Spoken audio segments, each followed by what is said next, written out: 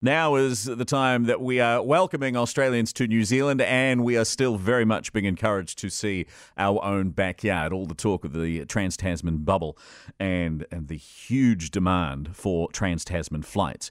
It's on everyone's minds at the moment. Wanting to hear from you on 0800 80 1080 if you have been positively impacted in the last 24 hours by the date. We knew it would happen at some point. I guess some people started to doubt it, but obviously it was always going to happen at some point. But now that we have the date of April the 19th, how have you been positively impacted by that news? 0800 80 1080. And someone who absolutely has been impacted in a positive way by that is the Mayor of Queenstown, Jim Bolton. He joins us now. G'day, Jim. Afternoon, Tim. I was about to say, if you're looking for somebody who's positively impacted, you're talking to them. So tell us what's happened since the announcement from a Queenstown point of view. Well, look, firstly, I had several conversations with hoteliers in Queenstown late yesterday, early this morning, and they're seeing literally a raft of new bookings coming in from Australia, particularly over the ski season, but also pleasingly latter part of April and through May, which is usually a pretty quiet time. So that's great. But look, business is just pretty much over the moon. I walked through the mall last night, people coming out of their shops, thumbs up, everybody really happy. This is survival mode for us.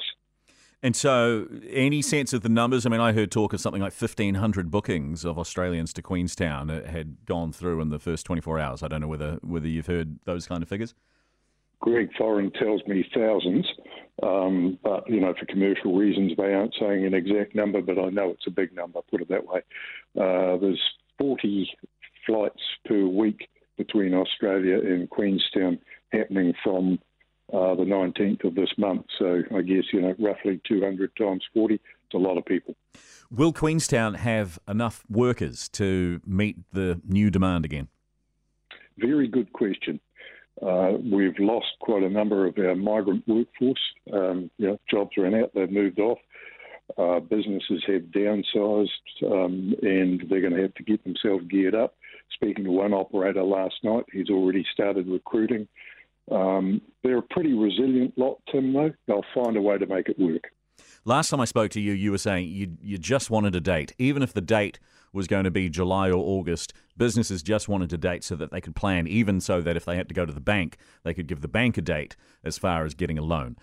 This date is sooner than those, I guess, more negative scenarios. Did it surprise you it was as soon as that?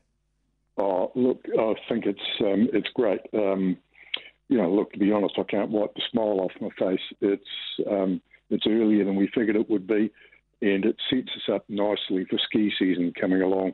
It gives us 4 to 6 weeks trading to get things sorted up, back into shape before ski season comes. Ski season in our part of the world is primarily Kiwis and Australians, so weather permitting, we're going to have a great ski season. What would you say to Kiwis who have been planning to get to Queenstown while it's been a bit quieter and may now be nervous that prices might go back up?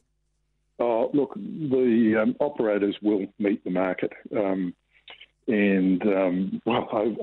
Easter, the place was chock-a-block with Kiwis. Absolutely delighted to see people from around our own country there. We have the welcome mat out for Kiwis, and I'm sure they'll find there's still some good deals going.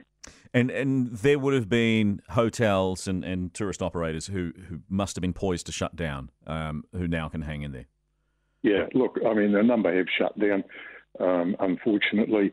But as you and I have just been talking about, it was that date that was required for them to be able to say, yeah, I can survive for another couple of weeks before some business comes back.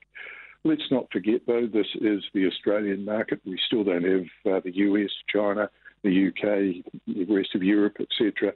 So to the point about whether there's still places for people to be if they come to Queenstown, you bet there is.